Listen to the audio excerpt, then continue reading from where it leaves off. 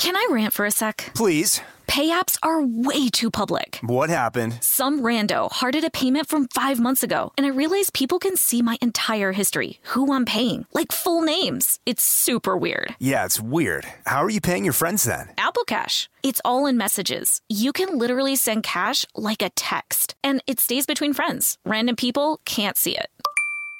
Did you just pay me $1 on Apple Cash? Shh. Services are provided by Green Dot Bank. Member FDIC. Terms apply.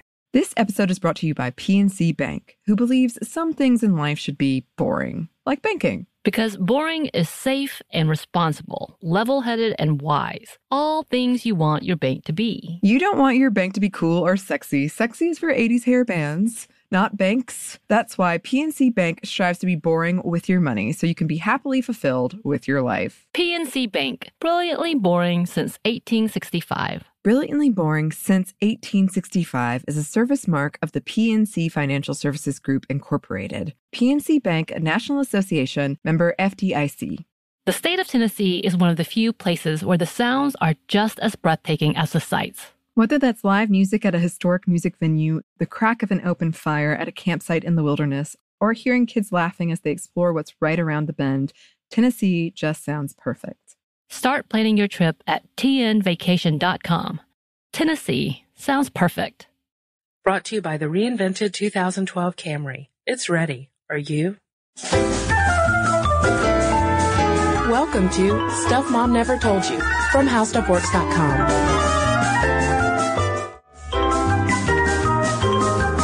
Hello and welcome to the podcast. I'm Kristen. And I'm Molly. So Molly, I have a new request for any beaux out there who might be wishing to court me. Okay. This is obviously the forum to air them. Yes.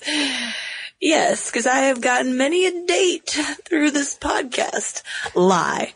No, when, if he wants to take me out, there's there's one thing that he's going to need to start bringing along on the first date. Chocolate? No. Flowers? No. Those are both cliche. For the woman of 2010, you need the man to bring along a worn, dirty undershirt. So you can do his laundry. Yeah, that's very modern woman of you. No way. I just want to take a whiff of his dirty laundry. See how it smells, and if I like it, then we can proceed. And if you don't, then that's it. Well, maybe it depends on who's going to pay. But again, another statement from the modern woman. Zing! I see where you're going with this, Kristen, because it relates to the topic we're going to talk about today, believe it or not, which is whether opposites really attract. Yeah, there are all these studies that have been done that have basically concluded that women are attracted to men who have vastly different genes than they do, which makes sense because we want to, we don't want a bunch of inbreeding going on. Right. And there's this specific type of gene complex called the major histocompatibility complex, which has a lot to do with forming our immune systems. And scientists think that women are heterosexual women are innately attracted by smell to men who have different MCH genes. Right. Because these form such a large part of our immune system, the thinking goes that women are sniffing out different immune systems from their own so that they can sort of load their future child up with the best immune system possible. Because the thinking goes that if you give your child exposure to more immune system genes, they can fight off more diseases later on down the line. Yeah, and these studies were done with men who were asked to wear these undershirts for 2 days and to not shower or wear deodorant or cologne or anything like that, so we could really absorb their natural musk. Get a whiff. Yeah, and without having seen the men, they would have the women come in and sniff the shirts and then rate the attractiveness of the scent. And they always consistently pick the shirt that smells, that belongs to the man who has the most different genes.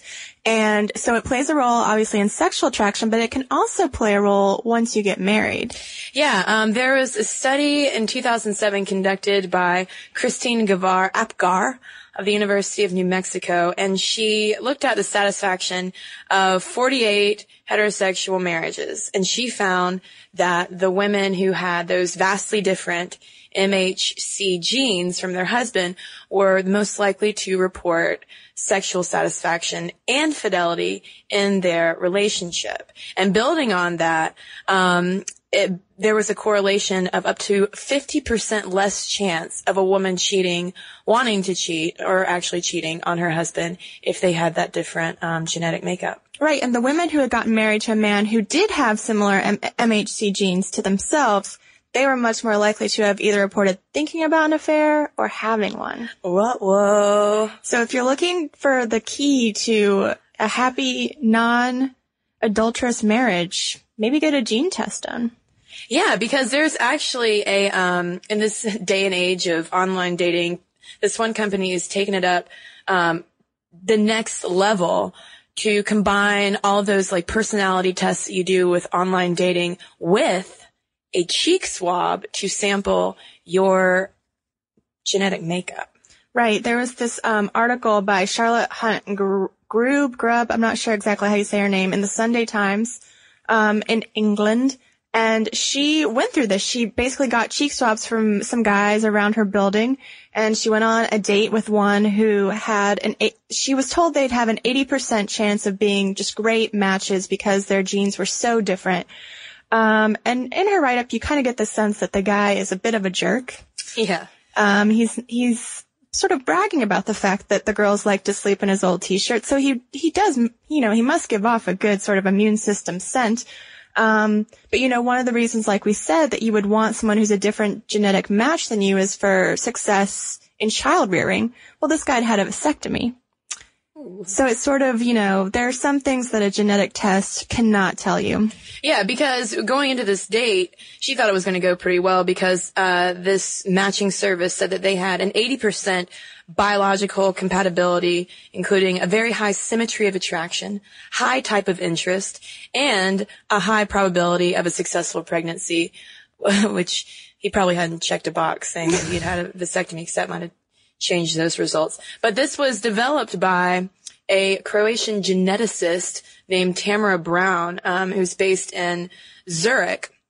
And it sounds like an interesting proposition. You get all the personality tests, but then you get this other scientific aspect to it to maybe lock down that perfect match that everybody is hoping for. But at the same time, this article also talks about how it's kind of questionable putting all of this genetic information about yourself out there because it could be used against you down the line too. Of course. And I don't know if it's the most romantic thing to give a cheek swab when you're doing a dating service, but she does say that, when you go on that first date and you say, oh, there was a spark or there wasn't a spark, she thinks that spark may be related to that whiff of the gene system that you get. So that's why you'd want to go on a date with someone that you're predestined genetically to have this spark with. So that's what they're saying. I mean, she thinks this is the future of online dating, is that she wants to build up all these social networks. She's done partnerships with Facebook, so that if, like, you're in London, let's say, all the people in London who have given their cheek swab will be available for matching, DNA matching. Yeah. Or you could just be like me and request an old undershirt upon first date. I mean, if someone's willing to give a cheek swab, they're probably not unaccustomed to weird requests like that one, Kristen. But one thing that might throw all of this out of balance is birth control. Yes. And, I think several listeners have sent us this article when we started doing podcasts about birth control and libido and other things about why you'd want a non-hormonal form of birth control. But they've done some studies where women who take the birth control pill lose this ability to sniff out different gene pools than the ones that they have. Yeah, funnily enough, based on a 2008 British study conducted by Craig Roberts, found that, interestingly enough, these women who were on the pill, instead of being attracted to the men with the different MHC genes, were actually more attracted to men with more similar MHC genes. It flip-flopped the whole thing. Right, and so the researchers are thinking that these women are making bad matches when they're on the pill, and there's the possibility that once they go off the pill, then all of a sudden that romantic attraction will fade the love will die, because these women will realize once they get a true whiff of the guy that they've made a bad decision. Right, and they think that this might be happening because birth control is essentially tricking the woman's body into thinking that it's pregnant. And so she is subconsciously going for more of a relative or caregiver type who will be able to take care of her yet to be born, Yet to be conceived bambino. Right. So it's possibly one danger of taking a birth control pill that tricks your body into thinking it's pregnant. Yeah, but all these things, I do think we have to point out, though, all these studies are focused solely on women sniffing out men, okay? And, there's nothing about, like, on the flip side for men, or even for, women sniffing out women. Right. That article we were talking about from the Times with Dr. Tamara Brown, she eventually wants to come up with the formulation of how to measure this for gay couples. But right now, like you said, all the research is on heterosexual couples. And so far, the data suggests that men, if they can sniff this out, don't seem to be affected by it. Yeah. That 50%, stat that Kristen was talking about, if you've got 50% of the same MHC genes, that woman is 50% more likely to have had an affair, makes no difference with the men. Yeah. We've got to investigate why they cheat. Whole different podcast.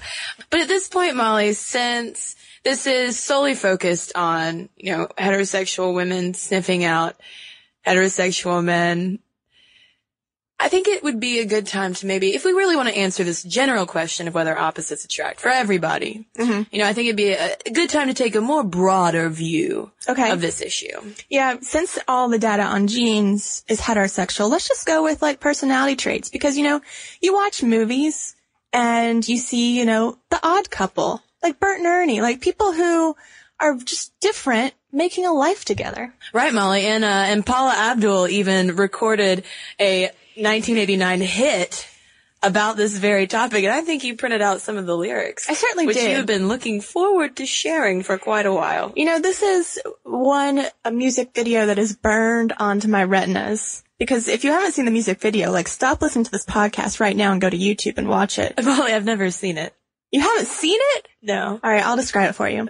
Okay. It's Paula Abdul dancing with an animated cat. Oh, I have seen it. Okay. Of course you have. Everyone's seen this. And it's all about the romance between her and the cat. And as she says, opposites attract. Now, here are some of the things they don't that they're different on. One person likes the movies and the other likes TV. You like the movies and I like TV. Keep in mind this is the 80s. That might have been a big difference back then. Go ahead. One party goes to bed early. One likes to party all night. I go to bed early. That could get awkward.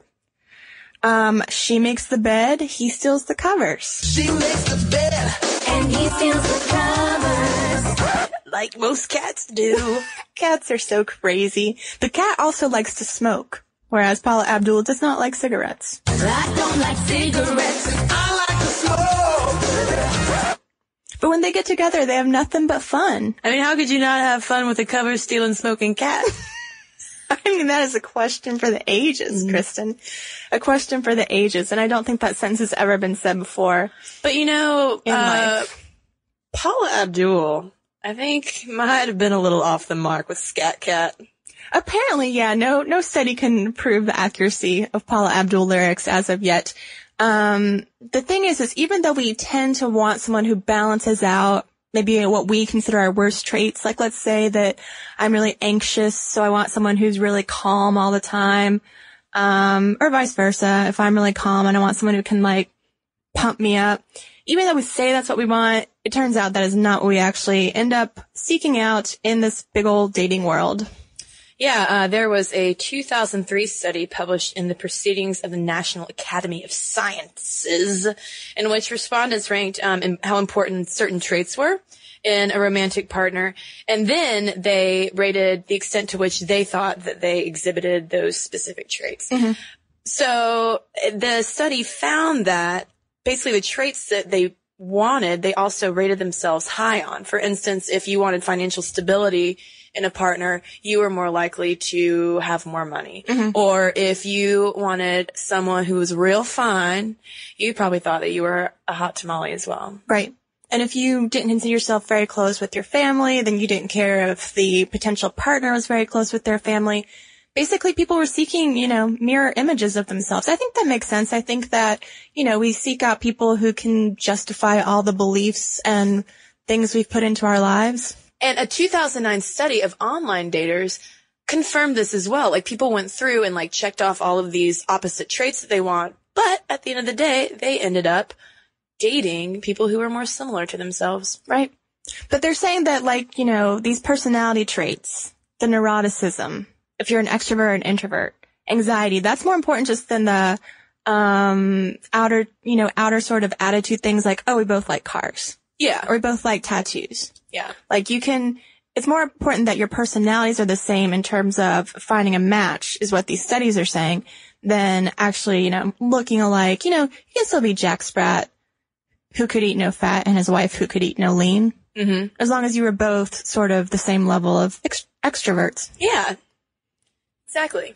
So basically, when it comes to whether opposites attract, we want their gene pools to be completely opposite. Mm-hmm. But for personality, you're probably going to stick pretty close to what you already have. Because you got to jive with someone, You got to build a life. Yeah. Relationship. But what I'm betting, Kristen, is that we've got a ton of listeners who think that they're in sort of a opposites attract kind of situation. And if you are, we want to hear from you. How are you different from your partner? How are you the same? Tell us your love stories. Yeah, and I feel like Celine Dion all of a sudden. And I'm also curious if anyone was specifically attracted to the person they're with because of their scent. I'm just wondering. And if you have any other musings about love and attraction, please send them our way at momstuff@howstuffworks.com. And speaking of which, let's do some listener mail. Okay, Kristen, this is one that you definitely must read. Okay. Oh, all right. This comes from Heather. And the subject line is homeschooling. Now I see why you wanted me to read this. She said, I just wanted to say that making jokes is one of the best part of being a K-12 homeschool graduate. I mean, there's so much humor in it. Plus, it's a great way to deal with the negative stereotypes that I think every thinking person knows are just stereotypes. It's always fun to do the homeschool high five for others, aka hitting your own hands together because there's no one else in your class to high five, or telling people that you are in the top of your class and voted most likely to become president, etc. Also, I personally think the word dork should be really looked into. I would consider myself a proud dork, and I'm always confused why people think this is a problem. So thank you, Heather. You know what? I actually had not heard of the homeschool high five before. But that didn't mean she didn't try it. And demonstrate it for me. Yep. It was pretty awesome. Yeah. So thank you, Heather, for that joke that I lolled at. LOL'd, as the kids say. Yes. All right, this one is from Leah, and she wrote about the episode on how we'll have children in the future. And, in the very title it says, how will we have children? And she's all like, who is this we? Here's what she writes. I wanted to encourage you to remind listeners about the terribly unequal access women have to quality basic medical care in the U.S. and around the world. It strikes me that the kinds of expensive and elective procedures you discussed in the podcast will only be available to a very select group of wealthy couples or individuals. That means, among other things, that poor families who have children the old-fashioned way will be the ones who bear the financial and emotional costs of genetic illnesses, while wealthy families won't experience these burdens. They can sort of buy their way out. This could potentially have unfortunate social consequences, resulting in ever more stratification between haves and have-nots. On the other hand, families or individuals who can't afford the genetic manipulation or testing you discussed will continue to have greater levels of genetic variation, resulting in overall healthier offspring. So there we go. That's from Leah. Well, folks, thank you for all of your emails. Keep them coming. momstuff@howstuffworks.com. And during the week, if you'd like to head over to our blog, it's called How To Stuff, and we tell you how to do stuff. And if you want to read the forthcoming stellar article by our very own Molly Edmonds called Do Opposites Really Attract?, you should definitely head on over to howstuffworks.com. For more on this and thousands of other topics, visit howstuffworks.com. Want more How Stuff Works? Check out our blogs on the howstuffworks.com homepage.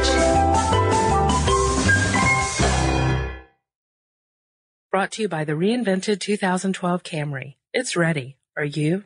This episode is brought to you by PNC Bank, who believes some things in life should be boring, like banking. Because boring is safe and responsible, level-headed and wise. All things you want your bank to be. You don't want your bank to be cool or sexy. Sexy is for 80s hair bands, not banks. That's why PNC Bank strives to be boring with your money so you can be happily fulfilled with your life. PNC Bank, brilliantly boring since 1865. Brilliantly Boring Since 1865 is a service mark of the PNC Financial Services Group, Incorporated. PNC Bank, a National Association, member FDIC.